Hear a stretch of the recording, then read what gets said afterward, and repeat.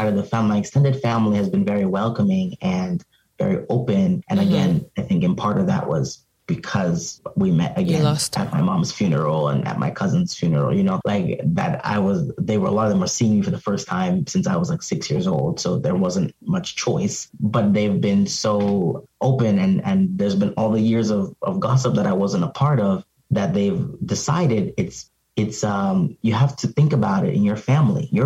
Yeah. People die. Welcome to the show.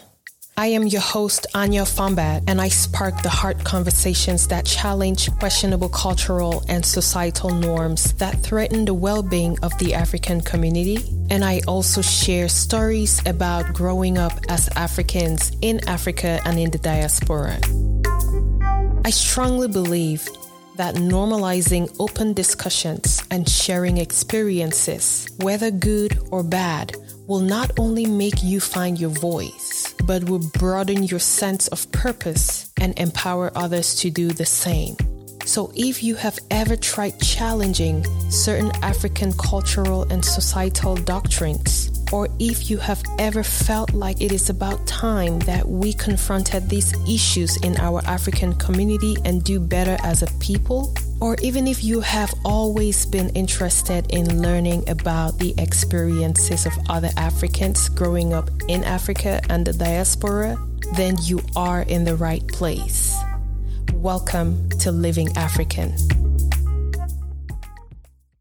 Hello everyone, welcome to another episode of Living African. So today we will be talking about a topic which, for lack of a better word, carries a little bit of a controversy within our African community. And we're going to be talking about the LGBTQIA plus community. If you don't know what that means by now, I would direct you to Google LGBTQIA plus. Now, this is in honor of Pride Month, which is the month of June. And when I started this podcast, the purpose of my podcast was to spark these uncomfortable conversations that people really shy away from, or, the conversations that are typically hidden under the rug, and so far we have had so many of these conversations, and I have had a mixture of feedback from different people, which is okay. Some people will like what I say and some people will not like what I say, but that makes the goal of the podcast, because not everyone will agree or feel comfortable with certain conversations that we have.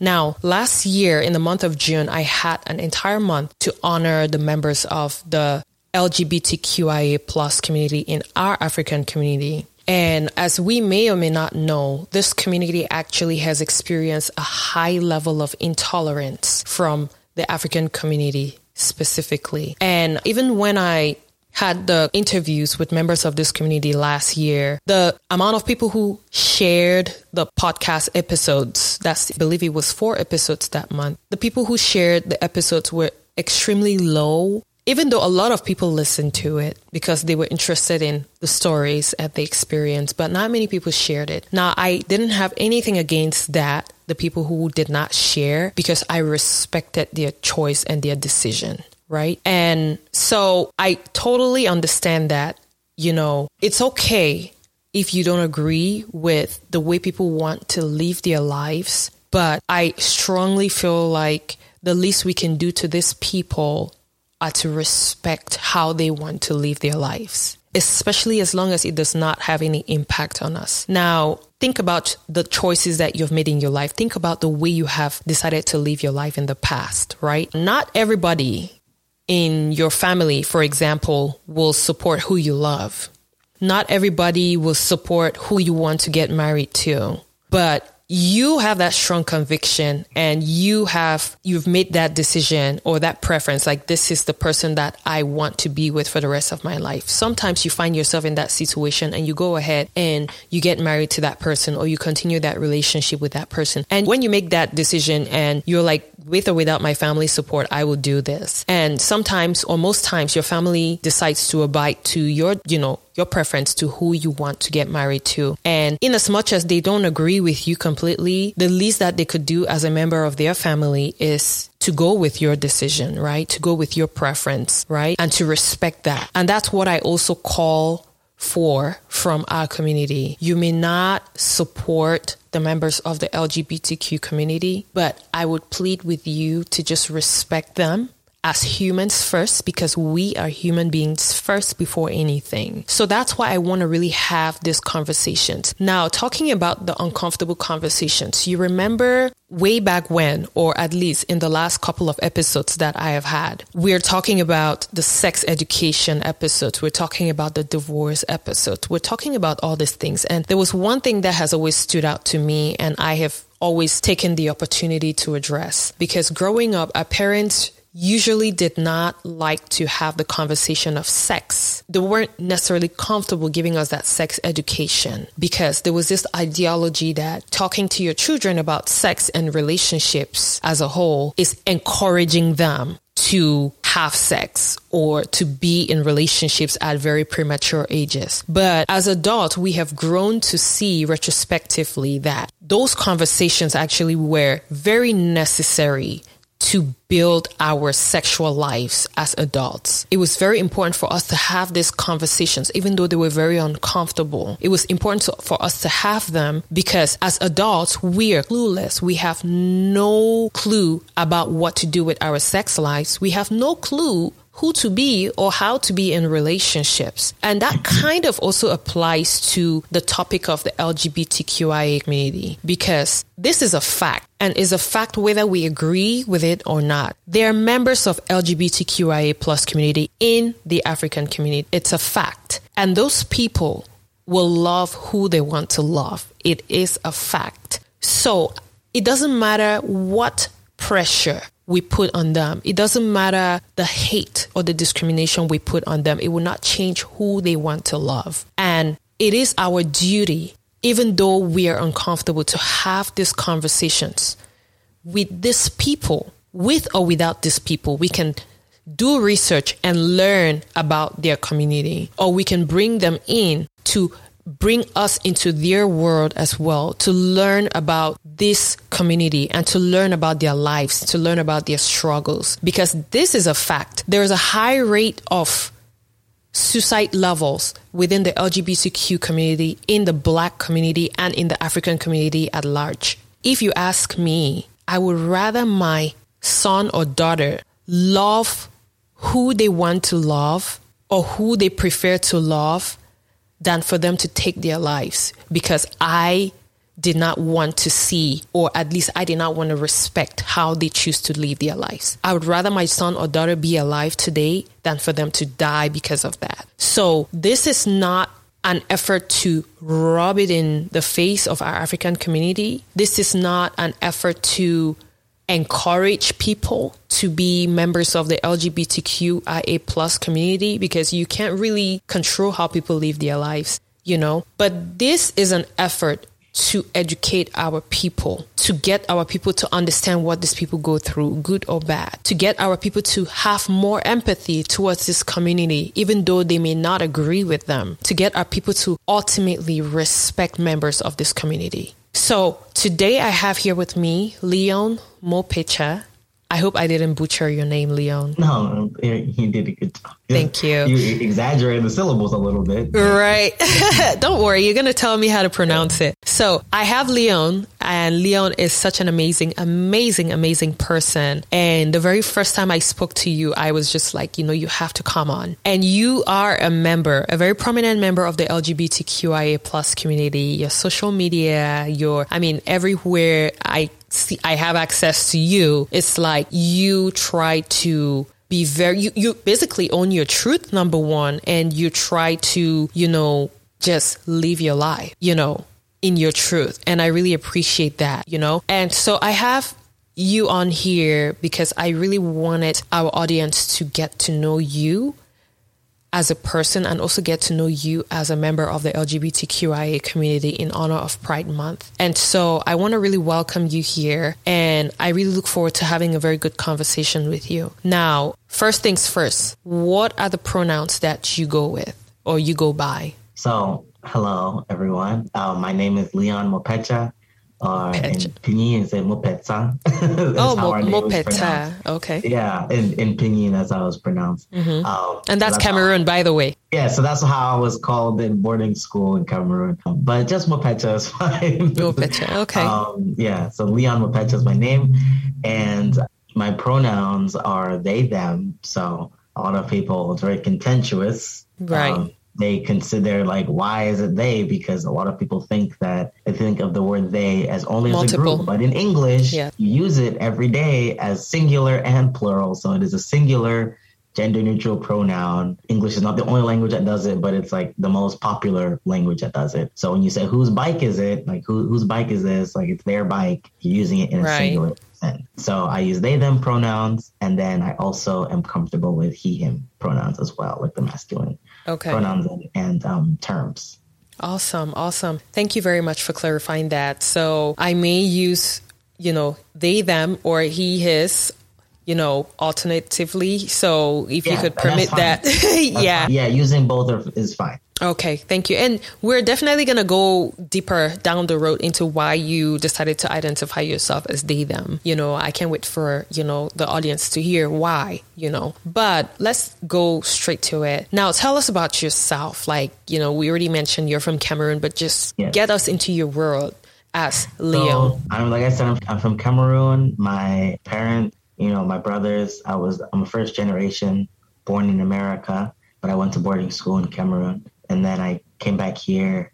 I live in Pennsylvania. I was born in Arizona, live in Pennsylvania, went to college here. I live in Philadelphia. And since I was young, I had older brother and two older brothers. And so we would just do everything together, playing video games, doing sports. I was an athlete, not in middle school so much, but by the time I got to high school, I was doing track, martial arts, karate, super active, drama. Then I went to university, played volleyball, joined a fraternity, did lots of different stuff like that. And my mom was an English teacher. She passed away last year, but she was an English teacher. My dad is a math professor. So I've always been surrounded with school education. Right. Learning has always been very encouraged in our household. I started reading from a really young age because of it. And I've always just been easily picking up things as much as I can get my hands on. I'm 21 years old. I was born in 2000. So I grew up with some of like the late 90s stuff. And then the internet came. The internet was there. I had like a MySpace and everything, but the internet got bigger when Google came. Yeah. I was very much those early adopters. It's like, if I don't know something, I can just go on the internet and find it. I can go to the library and find it. So I was always the school library. And I was friends with all of my school librarians my whole life. And I love the library, love going to learn. And so when it came to discovering the LGBTQ plus community, which, you can shorten it or IA plus, both are fine. The plus kind of covers for everybody else. Right. But both are fine. When it came to discovering the community, when it came to learning about the African-American experience, because I'm an African who lives in America, which is different from being African-American. Yeah. Yeah, I'm African living in America, I just had some guy earlier. Like it's different than being an African American. And so growing up at school, people would see me as African American, and I couldn't really speak to that experience. And so I had to start learning about it in order to understand the racism, the stereotypes. And it was the same thing with the LGBTQ plus community. My parents couldn't inform me about African American stereotypes or racism. They couldn't inform me about LGBTQ plus discrimination or stereotypes or anything like that. And even sex education, as you spoke on in your introduction, my parents didn't tell me anything about that either. I had to go learn about it on my own and seek out mentors to learn about, safe sex, different diseases you can catch, the ones you can catch even just by yourself, like yeast infection, things like that. I had to learn about all that stuff on my own. There was nobody who told me anything about it. My parents didn't just offer it to me. Right. And so it was very, I really appreciate what you said about how, even though it's uncomfortable for the parents, because I was already about to graduate high school, my mom was trying to give me a sex talk, saying that she wished she could have said it earlier, but she was uncomfortable because she didn't learn about any of it until she was getting married. Yeah. which I was like, that's unfortunate for you, because I know a lot of kids in my high school who have already had sex or were having sex from like middle school, and it happens, or they've already been abused, or they've, right. That, and they didn't know it was happening. Yeah. And the same thing happened to me, where I was raped and I was abused and I didn't know it was happening because I didn't know anything about it. Only what I had, like only the misinformation I'd seen in TV and media. So I've just always been like, if I were to define myself, just someone always looking to learn new things, always eager to hear different perspectives, always eager to meet people from various places. I've traveled. Yeah, I lived for a year in Korea. I've obviously lived in Cameroon for over a year as well. I've been to Europe. I've lived in Germany, in France. I've been to Turkey, to Istanbul and Cyprus. I'm trying to go to Canada this summer. So I'm just always trying to meet people here in Philadelphia. One of the things I love so much about this city is that we get tourists, we get exchange students from all over. I have a lot of Chinese friends that offer different perspectives on things, and I have lots of like Dutch friends and French friends that give different perspectives. So just always looking to learn from them, and then also share that. Living here in America, it's similar to the mainland, where, or like, you know, the motherland, where people don't travel outside of it a lot often. Right. So a lot of Americans, like a lot of white Americans, haven't left America, or they haven't always interacted with people from other countries. And so they have very insular opinions that are based only on like their own small experience, especially here in Pennsylvania, where we have a lot of like farmer towns, rural areas where people have barely left the state even, or don't even have a passport. Right.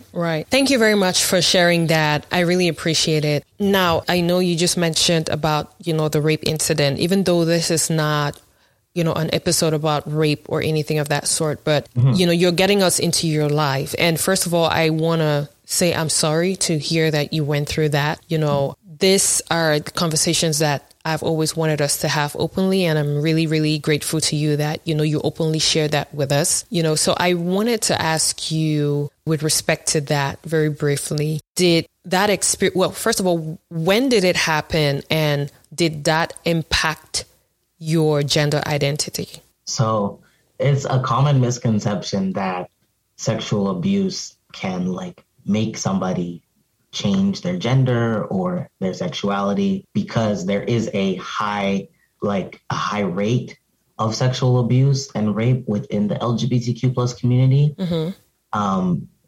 And I had kind of, you know, mentioned earlier, but like it was off camera, but I'd mentioned earlier how ever since I was a kid, I was always making male video game characters. I was always, if I like played house, I was the husband, I was the father. If I imagined myself in a marriage, like, you know, you think of like a dream wedding, I never ever saw myself in the wife role whatsoever. Yeah.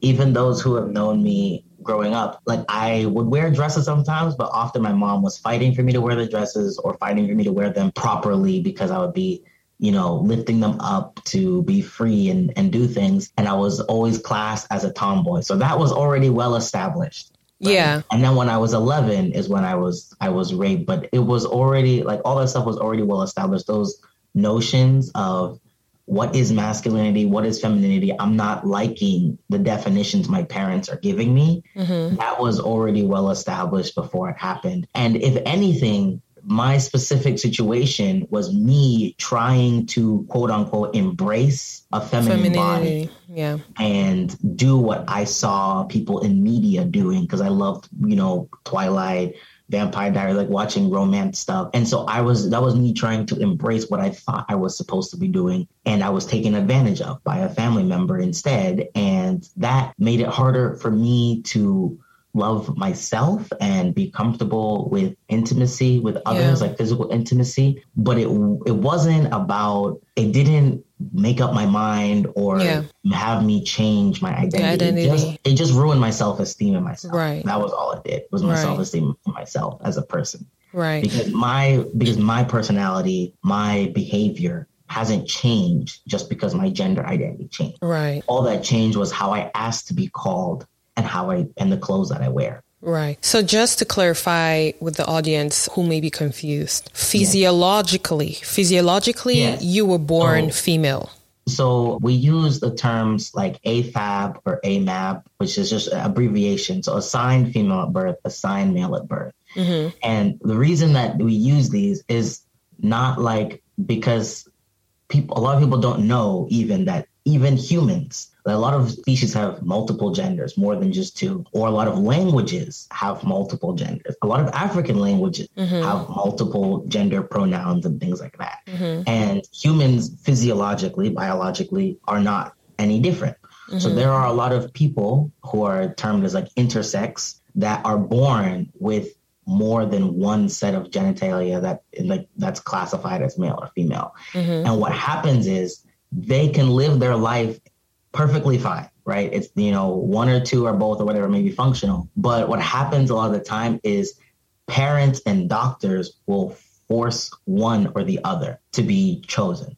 And then they will mutilate the baby to remove one of the part so that it only looks, so that they can look more one way or the other. So we use the terms assigned female at birth, assigned male at birth, because it doesn't just include trans people like me who were assigned female at birth, and then I later changed my gender identity to something else, or, started presenting a different way, as in like my outside me, but also to include those intersex people that were born perfectly fine one way, but then their parents or the doctor, sometimes without even the consultation of the parent, take that executive decision to change their body for them as if it's a favor. So when you say to something else, basically you're talking assigned female at birth to a male, right? When you said, you chose to be, you decided to be as a trans person, you were assigned female at birth, and then you said you changed your gender to something else. I just want to clarify that, especially since you use the pronoun they, them, even he, his. Okay, perfect. Thank you very much for clarifying and actually educating us on that, because I did not know that as well. It's something I learned recently too, because it's not well known. Right. So now it seems like you basically lived in two worlds, right? In America and in Cameroon. How was your life in Cameroon per se, which is basically Africa, right? So this podcast is directed to Africans per se, even though, of course, you're African in America, but America has a broader demographic compared to, the community in Cameroon. So how was your life in Cameroon, especially growing up as a tomboy? And I would think your parents were actually here in America, right? And they sent you back home to school in Cameroon. So you had to live with relatives in Cameroon. So how was life out there? And at what age did you come about, choosing your identity in terms of basically your sexual identity? Was it before you were in Cameroon, or were you even not even choosing, but even thinking about it, right? Because you said you were a tomboy and everything, right? So, I mean, there are some tomboys that, have not been trans people are still So, I mean, back then, I remember when we were young, being a tomboy doesn't necessarily mean that you're trying to change your identity. It could just be like things you like, or how, especially with you were around boys. So, of course, I mean, what else would one... Well, I had lots of female friends. So that's the thing that's the other thing that they think, my parents would think I was copying my brother, because my brother is 4 years older than me. Mm-hmm. But it really... When I got to about age 10, my mom tried to have a talk and tell me that I couldn't have my friends in my room anymore because all of my friends were boys. And that was so annoying to me, because I was like, that's all of my friends. How can you tell me to not have all of my friends in my room because they're boys? I was like, what do you think we're doing in there? We would just be hanging out, because, growing up in Arizona, it's very hot outside. Yeah, it's very hot. So we just migrate from one air-conditioned house to the other house. Mm-hmm. And so after she tried to pass that rule, we just basically kind of stopped hanging out at my house and just went to another house. But I was always like the only quote-unquote girl in the group. Mm-hmm. I grew up wrestling, doing all these things. And it was just when we would go to events when needed, like my mom would force me into dresses and, wearing makeup. And I thought that stuff was fun, but I was never good at it. And I didn't really have a large desire. Like even in elementary school, I would be laughing at girls that would run away from, like, they'd see the shadow of a ball like overhead and just like run away, and they'd be sitting and like gossiping. And I never really liked that. And I always would talk trash about them in that sense. And I felt more comfortable just hanging out with guys. And then ironically, I that was going on. But after I had my own separate friends from my brother, it's not like I was just always with my brother. He had his own friends because he's 4 years old. So growing up as kids, after I was 10 years old, he was 14. So we began to be at a very big, different maturity, puberty gap that we couldn't really get along that well. So we would only occasionally play video games together. But it got to the age where it's like, I don't want to have you around me, cramping my style with my friends. So I wasn't really with him that much. I was with my own friends who, again, like were mostly, but not all guys, until I went to boarding school, where I was obviously in the girls' dorm. I had to wear like the dress uniform, which I didn't mind because it's just like, it's like a jumper is easy to throw on, all that. But all the domestic activities I wasn't really good at. And so my cousins had to help me out from that aspect. And the guys, honestly, I look back at boarding school and my brother's experience, because he also went to boarding school for more years than I did. And I'm happy I didn't have to go over there because it's like, I look at perspective and I just, from both the stereotypical masculinity aspect and then the stereotypical femininity aspect, I don't like either of them. The stereotypical masculinity is often very gross. Like the guys from my boarding school, there was just more thievery going on over there. It was just, they so many times, so much that their uniforms would just be some kind of way. Like I was like, thank God I don't have to be over there. It was more peaceful over on the girls' side. But I was with the girls. And so then naturally I had to, I made some female friends, but my closest friends were still guys. So I would read and talk with, because I had stereotypical girls, they don't care about comics. They don't care about this other stuff. So my friends that had stuff in common with me were guys. And I just, did what I was supposed to do because I was in school and I didn't want to get beat. So I did what I was supposed to do. Finish school. I didn't have any bad grades or anything because I've always liked learning. And I just tried to stay optimistic about it and see it as an experience. I was very isolated for the most part when I was in Cameroon. Whenever I had breaks, I was at an aunt's house in Bamenda, or I was in the village by my where I was the only kid. So I wasn't interacting with a lot of other people. And when I was interacting with kids, they were all much younger than me. So I was more of a parental figure in a sense, left to watch them. I've always liked children. And that's the only thing that you could say as a kid, they would put on me as motherly. It was just me caring for younger children. And I also teach as well. So I'm very passionate about young children and education. So I would like taking care of my little cousins. And that was about it. The other stereotypical stuff, I wasn't really passionate or crazy about doing. That's pretty much how I was. And here in America, in the Cameroonian community where we'd go to our meetings and events, it was the same thing. It's I would wear what I had to wear, or I would fight and my mom would start buying me more pants, and then I could just be wearing pants. It's more female clothing is a little bit more flexible that way. So when did you have the realization and make that decision that I want to identify with this specific gender? So as I said earlier, and I'll try to make sure I'm not speaking too fast, but as I said earlier, ever since I was really young, I was always playing male characters and I always identified more with them in books. I wanted to be the, white knight that comes and saves the princess, not the other way around. And it got to the point I was really comfortable with my tomboy role because it meant that I could practice stereotypical male gender roles and not have people look at me a different kind of way. And especially since I didn't know that trans men existed, because for the most part, once you, it's if you're a trans male person, you pass very quickly for the most part. Right. Either you pass very quickly or people just assume you're a lesbian. So I didn't know they existed at all. Because most trans people, the ones that are trans women, because people are always arguing about them because women never get a break. Yeah. Even whether you're trans or you're not trans, women never get a break. So their bodies are always being argued about. And that is why they're the only kind of trans person I knew. I thought trans meant only trans women. And it wasn't until I met a physical trans male that I was like, oh, I didn't know this was an option.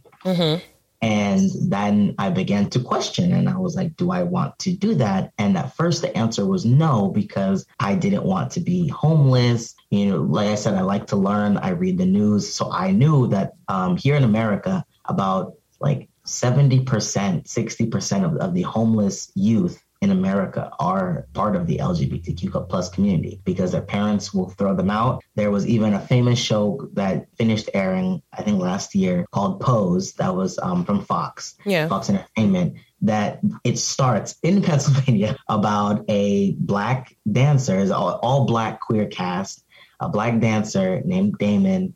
He likes to go learn ballet, and he would leave home.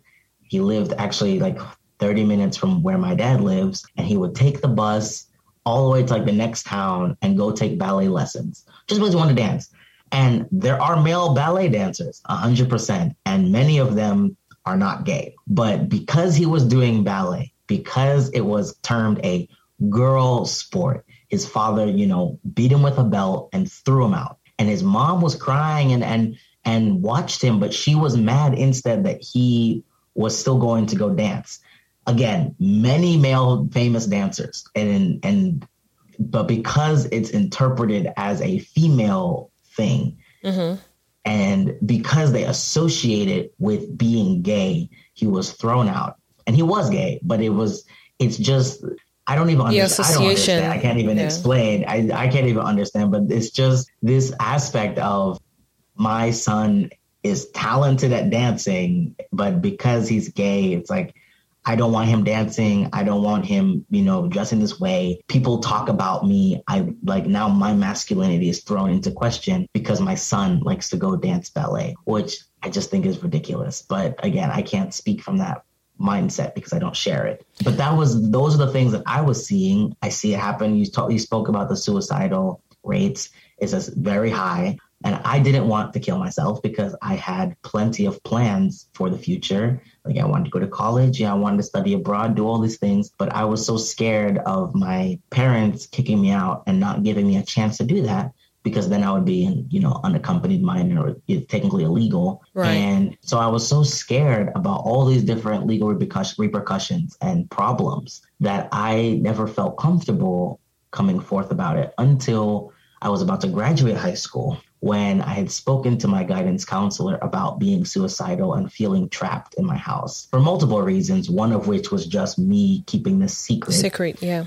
And that was, you know, she's legally obligated to call my parents and tell them about it. And so when my parents had to come pick me up from school, they couldn't let me go back to class. Then it forced the conversation. And that's when I first came out to them. I came out to them several times. That's when I first came out to them. And after that, I graduated high school and I had first identified as androgynous. You know, I took baby steps. So I was just like, oh, you know, I like using all the pronouns and I just lean more towards the masculine side. And then I went to college. And over that summer, when I graduated high school, by the time I got to college, I full on like changed my name. I was like, I'm going to just tell everybody he, him pronouns, hi. And I was doing that all my freshman year. I had little pronoun buttons. And it was in part because I was 2 hours away from my house. So whenever I had to go back to my house for like a weekend or for the break, it was like, take off the buttons, take off of this, hi,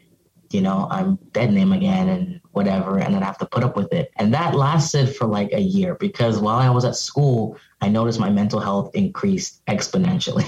Everyone was very welcoming. They were all very respectful. They just accepted my pronouns, accepted my name. There was no question about it. And having to go back every weekend or every break and pretend to be who I used to be was very depressing, and it made it so hard that I couldn't put up with it anymore. So then I came out to my parents again, in part because they were hearing about it because I had changed my social media by that point. And so I was like out on social media and I was out at school, but I wasn't saying anything at home. And again, my parents don't really talk, so they weren't coming to me. But when I started to bring it up, then they were like, oh, we've been hearing these XYZ from family members. They've seen your Facebook or they saw this online. And they were yelling at us, or they've been gossiping about us, or saying that we're bad parents, et cetera, et cetera. And they just kind of made it all about them and didn't really feel any concern for me. But that was when I had decided that I was like, well, everybody already gossips about it and they already know anyway, then I don't care. Like, whatever, this is what's going on and this is how it's going to stay. And my dad was very adamant that he would never call me his son. He would never agree with it. And I was dead to him, the devil's going to possess me, whatever, blah, blah. And I said, well, as long as you're still paying my tuition and I'm still going to school, I'm going to graduate. I'm going to, be an adult. I'm going to live my life and things are going to change and you'll just put up with it. Like, that's just how it's going to be. And he was like, I guess he was kind of, I'll see it when I see it kind of thing. And I started taking I started hormone replacement therapy and my voice changed and my voice got to where it is now. It wasn't originally like this. And again, he said nothing. My family said nothing, even though it absolutely was happening. And so it just became this quiet thing. Like, I'm just doing whatever I want at this point. It's my money. And everyone is just going to have to put up with it, I guess, or I'll cut them off and just go be a depressed, lonely person with no family. So it was like, I was ready to be the depressed, lonely person with no family. But I guess in part because of the deaths in my family that later occurred and a lot of the pain that my mom and my mom's side of the family had suffered, then it became no, please don't go. Like, we will try our best. So it's been the past 5 years of me constantly coming out to family members over and over again, giving them reminders whenever they use the wrong pronouns and just reassuring them that it's like, I am still I would have been this same person. I just need you to respect my pronouns, just use different pronouns. I mean, I understand that even with English, it's difficult. They make mistakes all the time anyway, but it's just a matter of respect, just as how elders want to be greeted a certain way, a certain order to things. It's the same thing that when people ask a dog, they'll be like, oh, or like my cat, they'll be like, oh, you have a cat. Is it a he or a she? And I'm like, it's a she. It's the same. And then they'll immediately be like, okay, now it's in my head. That's the same respect that we living people, non-animals are asking for. Yeah. So that's basically what it is. I want to reiterate, when you said about the lifestyle thing of people not necessarily agreeing, my parents had gotten married with a polygamy agreement, right? Here in America, that's looked down upon. Mm-hmm. Christianity does not support polygamy. Mm-hmm. Mormonism does, Islam does, but Protestant Christians aren't polygamous. Mm-hmm. But in Africa, because it was an institution before colonizers came and brought Christianity to Africa, polygamy was very normal. Mm-hmm. And it's not as normal today, again, because of the colonization. Yeah.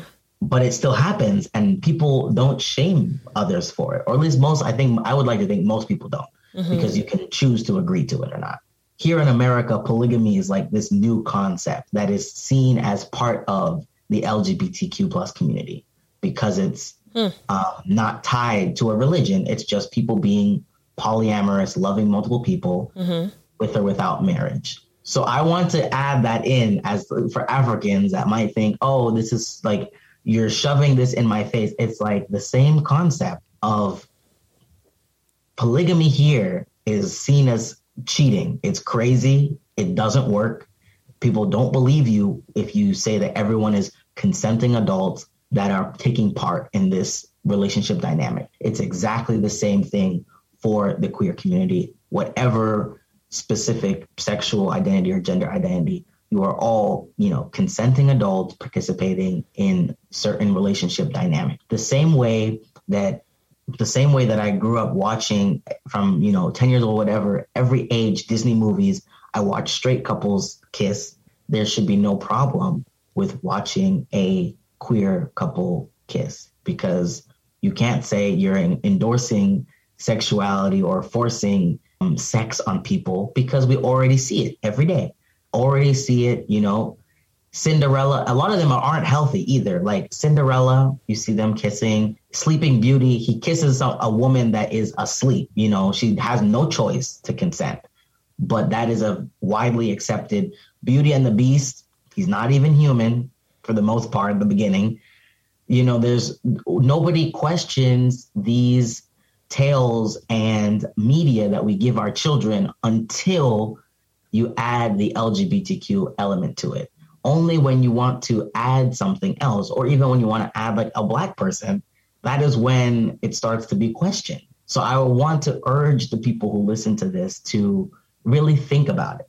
Think about the stuff you watched growing up. Think about how much of it has heterosexual relationships in it, how normalized it is. If our world had majority homosexual relationships and they wanted to put a heterosexual relationship there, it would be the same issue of, we have all these, so why are we, like, now we're suddenly trying to put this, like, if it was reversed, it would be the same exact thing. And there's a couple movies, but I'm forgetting the name right now off the top of my head. I might look it up, but there's a really good movie that's made by French people where this man walks into a pole and he wakes up and the male and female roles in society are reversed, where all the women are in power and he is like a secretary to this powerful business person. Originally, he was the business person, and now he's a secretary and he's being harassed. It's the same concept of switching your mind, where one thing is normalized now and the other thing that used to be normalized is now the foreign element. Think about that. No one is asking everybody to be part of the community 100%. Yeah. No. Don't even think about it even as a community. Think of it as just representing our current society, truthful representation, because it's not as if queer people just came up this past century or this past 2 centuries. They were always here. The difference is they were erased, just as how African history, African kings and queens, always been there. African art, always been there. The difference is it's been erased. It's been oppressed, stolen, and changed. So it's the exact same concept. Truthful representation of our current and, long existing society. Yeah, thank you very much for saying that. You actually make a couple of points, which are right as well. And, from my own part, the message I also want to pass, which I have already said again, is that, like you just said, with respect to polygamy and stuff, it's accepted and rejected in various communities, right? Based on the values of that communities and the beliefs. And just because someone chooses to be a polygamist doesn't necessarily mean that they should be discriminated against or they should be basically terrorized and outcasted. Yeah. You know what I mean? So that's, I mean, either way, they're going to get a respect. You have all this notable people, like, for example, in the Middle East, these Muslim people, when they meet up with our presidents and our, notable people too from this way. And if they introduce their multiple wives, they have to, respect that, hey, this is my multiple wife. Exactly. These are my multiple wives and stuff like that. But, especially in communities where, homosexuality or just the members of the LGBTQ or values of the LGBTQ are, are legal per se, even if it's legal. Because I mean, in our African community, a lot of countries, it's illegal, Yes. But then again, it's just like, okay, on a personal... The most recent country to legalize it was Mozambique. Right. And then again, in and out of Africa, it doesn't change who we are. We are still Africans, right? And just because we're still Africans, we're also human beings at the same point. And so however we prefer to live our lives or however we want to live our lives, especially as long as it's not impacting the other person, it should not... As long as there's no abuse. Right. As long as there's no abuse and stuff like that, like we should not be discriminated against because of how we live our lives, as long as it does not impact another person. The least we demand is respect for one another, regardless, So there are many things we don't believe in, but we respect them. So that's what I'm calling on our community to do. I'm not forcing you to believe in any of these values or any of these principles. I'm just pleading with you to show empathy and show respect to this group of people. That's all I'm trying to do. Now, You know, it's interesting that you had to come out to your parents or your family members multiple times. I'm sure they probably were in disbelief. And I'm sure based on what you said, it seems like you had come out to your parents before you even started changing your social media and all of that. You did that in high school. So how was that first reaction? Because coming out can literally be a liberating experience, or it could just make things worse. So how was that experience? So when I first tried to come out to my parents, again, it was in the middle of a whole "why are you suicidal" talk. So already it wasn't really the main focus of the conversation, but it was also, I was so scared to bring it up that I decided to tell them. It was like, for me, I was looking at the things, so many things that I hadn't really talked to them about. It was easier to talk to them and tell them about being raped by my family member than it was to tell them about my gender identity, because I was like, the rape thing, I'm probably not going to be kicked out for.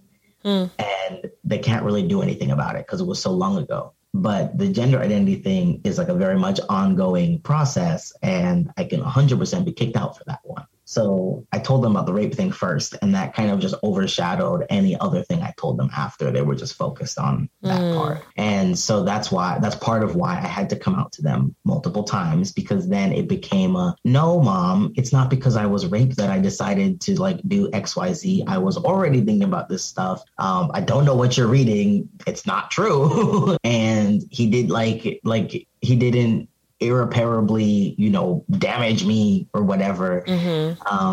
Because it's like, it's not as if, like, where I am now, I love my body the way it is. Right. And, you shouldn't just go around asking trans people, but if anybody was wondering, it's like, I don't have a penis and I'm not trying to have one, but I love my body the way it is now. Right. I only made a few small adjustments, to feel more comfortable. And it was more of me wanting to have a certain silhouette in clothing. I wanted to wear clothing easier. That was like the only real reason. Like I said, being raped only affected my self-esteem and my conceptions of what a healthy relationship, what sex is supposed to be like. That was all it affected. And it's the same thing historically in the queer community. For example, everybody knows that a lot of Catholic priests, for some reason, they attract sexual abusers to the Catholic Church. Yeah. And a lot of Catholic people try to be like, oh, it's just a few bad apples. There are thousands upon thousands of Catholic priests that specifically rape little boys for some reason. I don't know why. I don't know what is possessing them. But a part of it is the suppression in the Catholic religion that kind of, I think, forces them to act out in this way. And well, let's not assume that, because it's a very generalized statement. I'm not per se assuming. You can go and watch. You can watch Spotlight. You can go do the research. Here in Pennsylvania, there was a huge case against like 50 different churches here in Pennsylvania that had abuse cases and stuff like that, where they had to pay a huge sum. But and I'm also speaking from my own personal perspective, since my parents are Presbyterian, of the suppression, the conversion camps that we have that still operate here in America of pray the gay away, turn it off, don't choose it, just don't do it, beat it out of them. That kind of mentality that for somebody that grows up that way in fear the whole time, a lot of them will then end up acting out in abuse. For me, that was something that I had to go, and fortunately, I had the courage to go and try and learn about healthy relationship dynamics, learn about, and I'm sure, I don't know if you've done an episode on it already, but like there is an issue of emotional abuse, of negotiation, in like improper negotiation between parents and children in African families, where it's enforced through enforcing discipline. It makes this culture of fear in the home. Yeah. Where me and my brothers, we don't talk to my parents. We don't feel comfortable talking to our parents about our problems, because it often results into yelling and like, why do you feel that way? Don't do that. Just, there's negation, or like, don't go to therapy. That's like a white people problem. That's the first world problem. Right. These are made up concepts. Just don't feel that way. Yeah. And you've gone and learned these problems on the internet. How do you learn a problem on the internet? I learned the language for the problem on the internet, but I didn't learn the problem on the internet. My problems are very personal, very real to me. Right. So that kind of dynamic in the home makes it even worse when trying to relate to other people's children who come from different backgrounds. So it's been a long process of unlearning things and then trying to relearn and making mistakes and growing from them. Right. So now talking about, the process as a whole, I know you've spoken about, a lot of that. So you mentioned that you had taken, the hormones to get your voice, changed and stuff like that. Now, what exactly I don't even know how to ask this, but I hope I don't want to. Exactly what the changes or? It's part of that question, because I know we've had this conversation before, So like, what was a priority to you in terms of the change? Yeah. So I first want to say that my route was a little easier than others because a lot of it was covered by insurance. But for a lot of people, it doesn't get covered by medical insurance. So then it becomes a lot more difficult. And then also want to add on that had I had the support of my parents, it would have been a much safer, much easier, quicker process.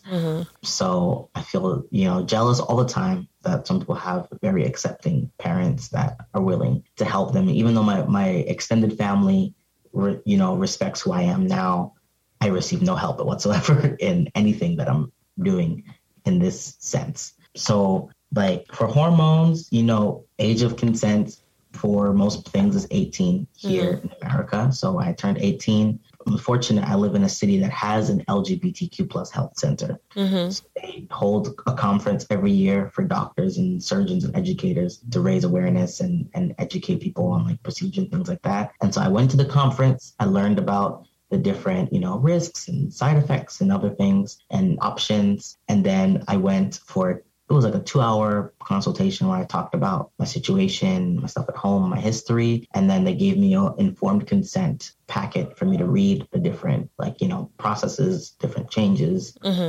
about rough timeline of when things would happen, all the different stuff. Make sure I'm aware of everything. And then when I had the money, because I was paying for it out of pocket, I had my first appointment. I learned how to inject myself. There's different ways you can take it. I learned how to inject myself. And it's easier than birth control in the sense like my shots, I'm not on it anymore, but my shots are once a week. And the most important thing for me was my voice. I wanted my voice to be deeper.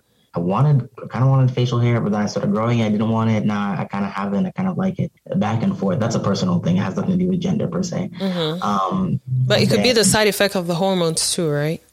What? It could be the side effect.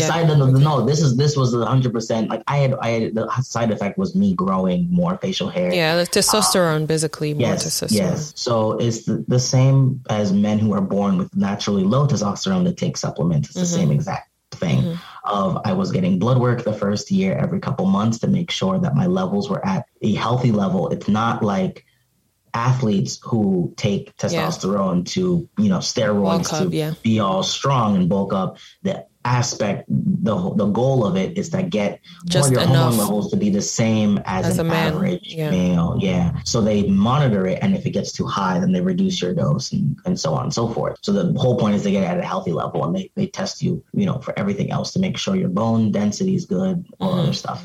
So I did that after the first year. I did the testosterone first because it's recommended to be on it for about a year, because then your fat starts redistributing into a more like male pattern, going like from the hips into your stomach, etc.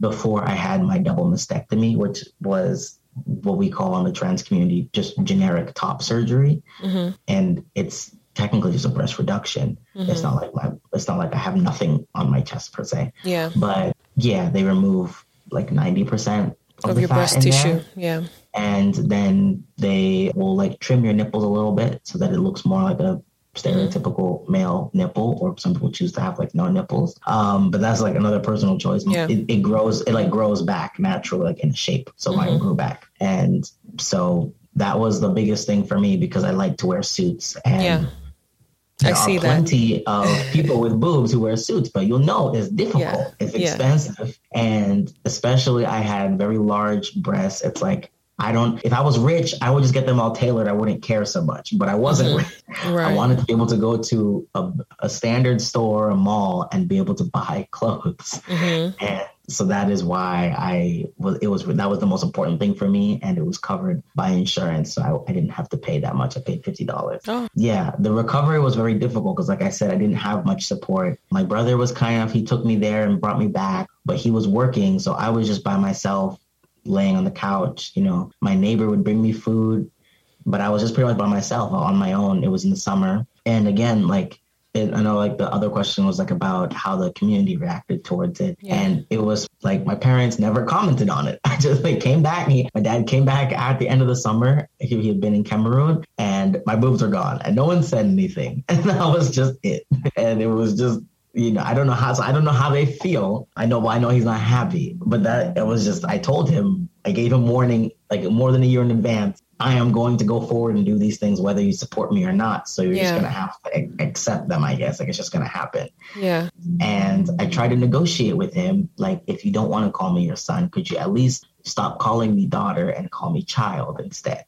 Keep it neutral. And that actually started my shift towards gender neutrality as a whole, because as I began to pass more masculine, I started to adopt the male stereotypes.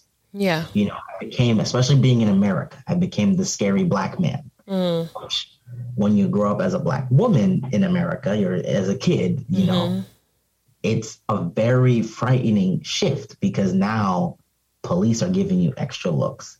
Women are crossing the street when you're walking down the sidewalk. And it became this, I don't understand why everybody's scared of me when I don't do anything. It's I'm just existing. And so me and my brother became very close after this because now I could understand his lived experience so much more intimately because I was experiencing it myself. And he became this kind of mentor for me where it was this is how I've been treated. The talks that he got growing up were very different from the talks that my parents were not giving me. He was getting talks about police and how to dress and navigate. I wasn't getting those talks. So now I was wishing I had those talks. Right. And my dad, refuses to acknowledge me in this sense. And so even shaving was given no guidance. Even just pubic hair, which I've always had, was given no guidance. Right. So I had to navigate all of it on my own and with the help of my brother, when I reach out to him. And so it made it very awkward because, as I said, I started transitioning medically, which not everybody does, but I did at 18. And by the time I was, I was already a sophomore in university at that time. So by the time I was 20, trying to date, 19, 20, I graduated. Yeah, I was going to ask about your dating life. It became very awkward because I didn't really get into a relationship until I was 19 because I didn't feel confident enough to, I was too busy figuring myself out all through high school. And the beginning, I was figuring myself out, trying not to be depressed, trying not to kill myself, that I didn't have the presence of mind to, I didn't want to burden somebody, to be that kind of unhealthy relationship where all you do is complain about your problems or you become codependent on that person for your mental health. I didn't want to do those kinds of things. So I stayed out of relationships and I did try and have some sex, but it was weird because then I became this question of, well, which dating app am I supposed to be using? Or what should I call my sexuality? My sexual identity has never really been a concern. It's always been my gender identity first. And then my sexual identity just kind of follows after with whatever term I would fit under. Even now, I've tried several different terms. And even now I just say pansexual. It depends on the specific person, because I think part of it is also being an artist that I can find on paper. I believe everybody has their own personal beauty. Yeah. It's not always specifically attractive to me, but I believe everybody has a personal beauty and I want everyone to value themselves. And that's something I became very passionate about going through therapy, healing from the rape, was keeping that message. I say it to other people as much as I'm saying it to myself, that everybody has their own beauty and there's nobody that is quote unquote ugly. not everyone will look attractive to everybody, but there's always things that are attractive about a person. And the biggest part is confidence. The biggest part is confidence. And so for me, when it comes to my sexual identity, I'm so open in terms of different experiences because I'm open to trying things that I don't have a strong label on it one way or another. Yeah. So dating was a very much, well, I'm going to try really hard to try this kind of like relationship with somebody or try really hard to have this kind of relationship. But for the most part, my relationships are very straight appearing since I pass as male and then I typically date female people. So And that's something, the image I've had in my head since I was a kid of like, you know, being that husband role, that being that husband role, that provider, that protector, that's something that's a role I've always enjoyed partaking in. And that's part of the reason why I did martial arts, was to be a protector, to be better enabled to protect people. I like being able to provide and make people feel like, you know, they don't have any worries when I'm around, to be a dependable person. And it's something that my brother also is very good at, that he's kind of like my role model in that aspect as well. Right. Thank you so much for sharing that. You know, you have shared so much. I have learned so much. And I hope that, you know, the members of our community also learn so much, you know, depending on how open-minded they are, because you definitely have to be open-minded to have such a conversation. Now, you know, this conversation that I have had with you just justifies why there's a need for us to have such conversations. And in that, I mean by, you know, from your own personal experience with your family, right? I want the audience to see or realize how it did not even matter, and it still doesn't matter what your dad at this point, since we unfortunately lost your mom, it doesn't matter what he thinks about your decisions. It doesn't matter what he thinks about how you choose to live your life. You will still do what you want to do because it is your life and that's how you want to live it, right? So this just goes to show that in the African community, no matter the discrimination or the hate or the judgment that we have towards members of the LGBTQ community, that community is not going anytime soon. It's not. It will never go. It will still be around and it will still increase. So it is our duty to meet them in the middle, because from every LGBTQ plus community member that I have met, they typically open-minded and they kind of try to get into our world. And it's our duty to also get into their world, whether we agree with them or not. But just for the sake of respect, to respect their decisions and the way they want to live their lives. Because at the end of the day, I mean, it took your mother unfortunately passing for your family members to realize that, oh my God, if we don't do something to accept him the way he is, he could do something and we could lose him. It shouldn't it shouldn't get to that level. You know what I mean? I want to say on that part, like, it's so strange because while I was so wrapped up in myself, as I said, you know, how my parents, when I tried to talk to them, were caught up in gossip.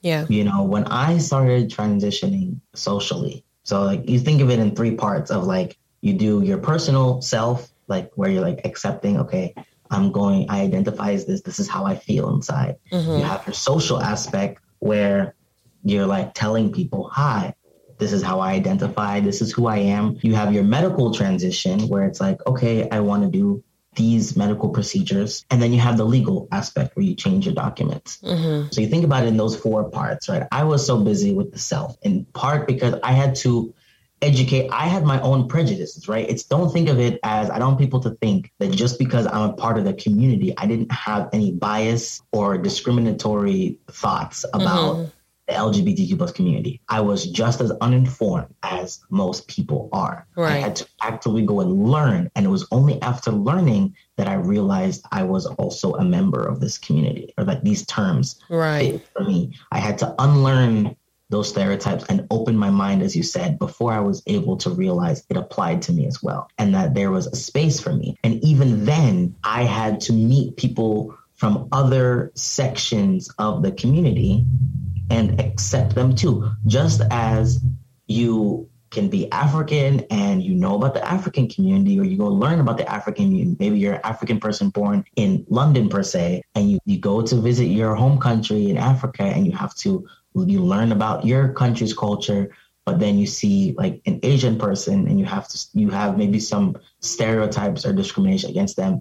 You have to unlearn those things. It's the same thing. I had to unlearn those things and overly open my mind and about the whole of the LGBTQ plus community. It wasn't like, oh, I'm queer or I'm trans and automatically I know everything about being trans. I accept all trans people. No, I still had stuff I had to unlearn and stuff that I have to question myself about all the time. And I really wanted to emphasize that not only is it about suicide and somebody dying, but really think about Africa as a continent has had so much taken, right? Yeah. So much erased. There's so little written down. It is passed from person to person.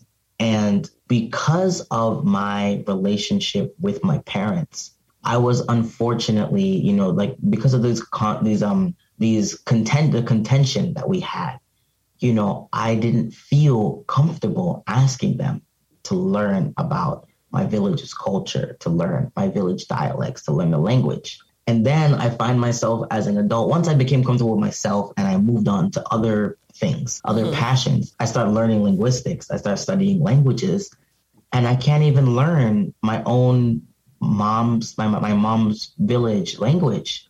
I can't even learn it because I was like, I would have learned it from my mom, but now she's dead. Yeah. And luckily, her side of the family, my extended family has been very welcoming and very open. And again, I think in part of that was because we met again at my mom's funeral and at my cousin's funeral, a lot of them were seeing me for the first time since I was like 6 years old. So there wasn't much choice, but they've been so open and there's been all the years of gossip that I wasn't a part of that they've decided it's you have to think about it in your family. Yeah. People die all the time, especially, and I'm speaking especially from Cameroon perspective with the turmoil that's going on in the country right now. Yeah. People die at any time.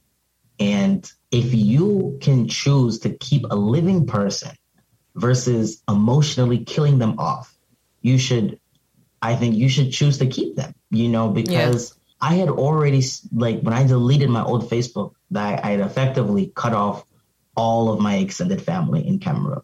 I didn't know. Most of them I've never met. Some of them I've never met, or I don't remember who they are. And so when I changed my account, I had cut off myself, and I felt like I could never go back to Cameroon again. Yeah. I thought that was what it was like. I would never be able to go back. I would never be able to participate in my own culture that I grew up, that I used to be so immersed in. I thought I had to give all of that up. But if the choice was being myself, because at the end of I'm the only person living my life, because if I just go to these events and I'm part of the community, the Cameroonian community, part of the culture, if I'm not happy at the end of the day, if I don't feel like I can get married, what is the point? Am I not wasting my life away? Yeah. So if the choice was between living my life the way I wanted and having happiness, having memories, having friends versus participating in my culture, I would choose the happiness. Yeah. My mom, when I was like, crying, everything. This is maybe like the third time I'm coming out to her and like really emphasizing that there's something that's not going away that I need her to acknowledge and respect. She told me, at the end of the day, I'm not going to be buried with you. And she very much now is buried, not with me. But she told me we're all going to be buried separately. So I would rather you try and live the life and still lead a respectable life, accomplish the things you want to accomplish, because it's not like she's like, I know that you're smart, you have ambitions. Yeah.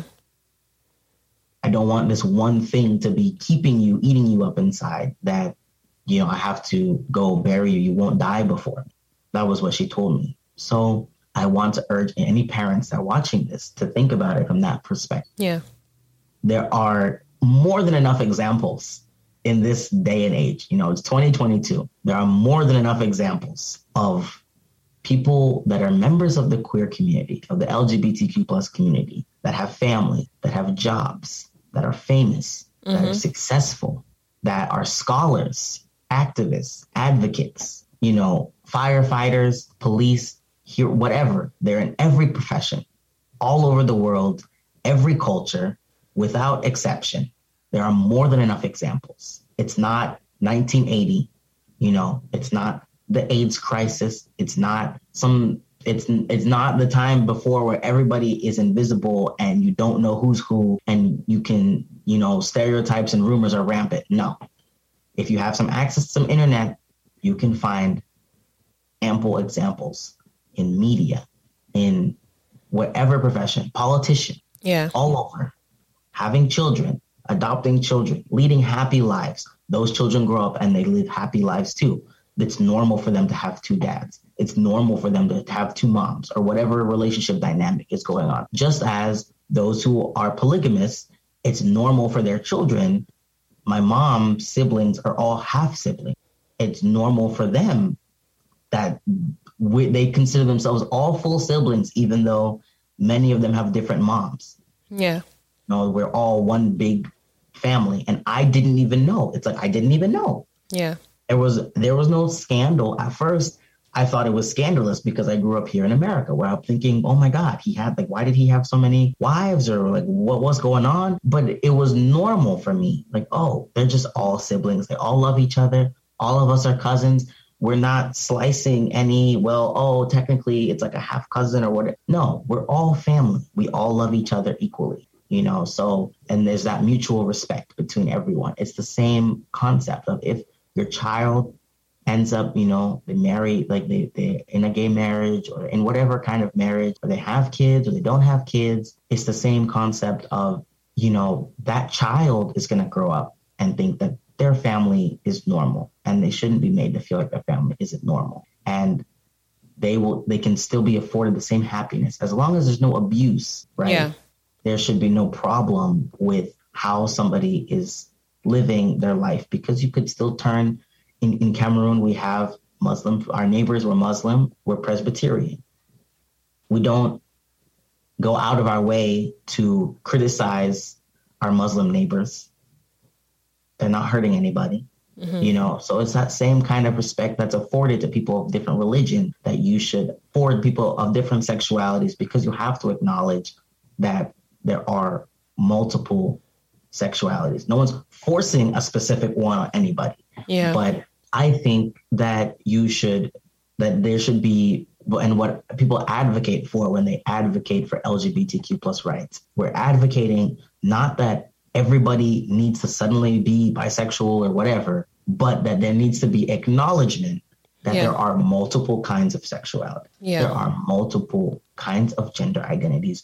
When you say that it's only a man and a woman, when it's only heterosexual, you are erasing all the people that exist. You're saying they don't exist. You're saying it's made up, but it's not made up. They exist. So you can acknowledge, there's space to acknowledge that there are multiples of something and still choose the one you want to choose. Yeah. By acknowledging that there are multiple sexualities, it doesn't make you any less straight. It doesn't make you any less of a man. Yeah.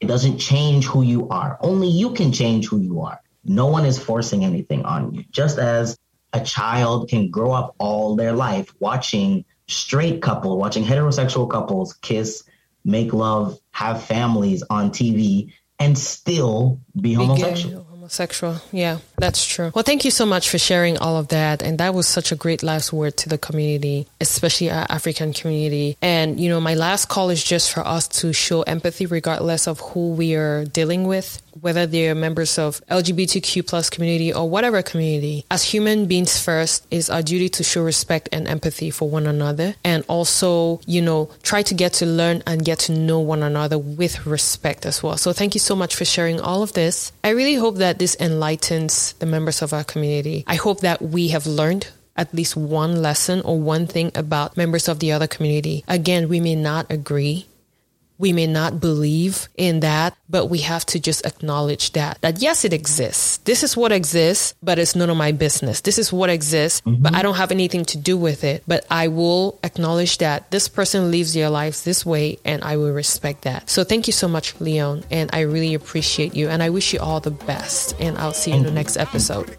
Thank you.